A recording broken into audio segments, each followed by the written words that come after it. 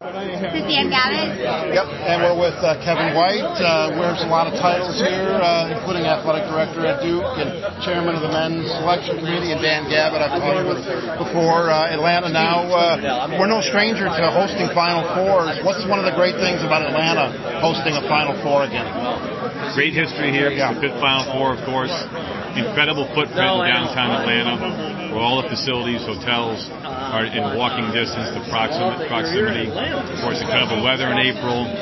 Really more than anything else, just great history, a love for the game of college basketball here in this community. A spectacular place. And the last Final Four, we really celebrated the history, kind of.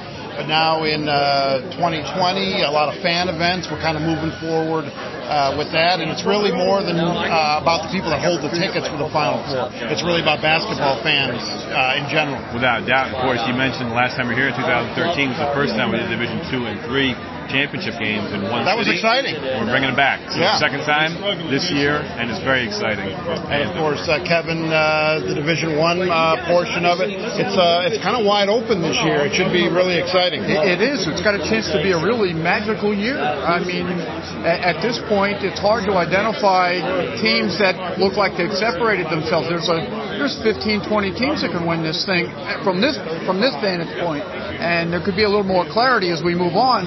But at this point, it looks like it is absolutely wide open, which should make this a great event.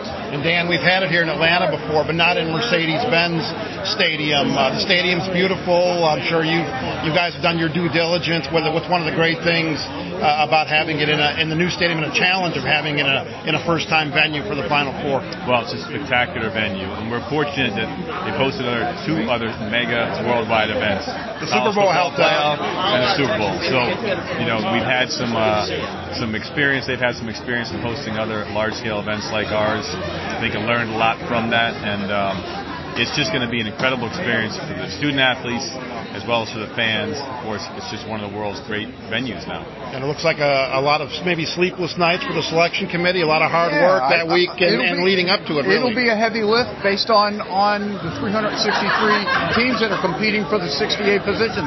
Hey, let me respond to a question you haven't asked me. Why Atlanta?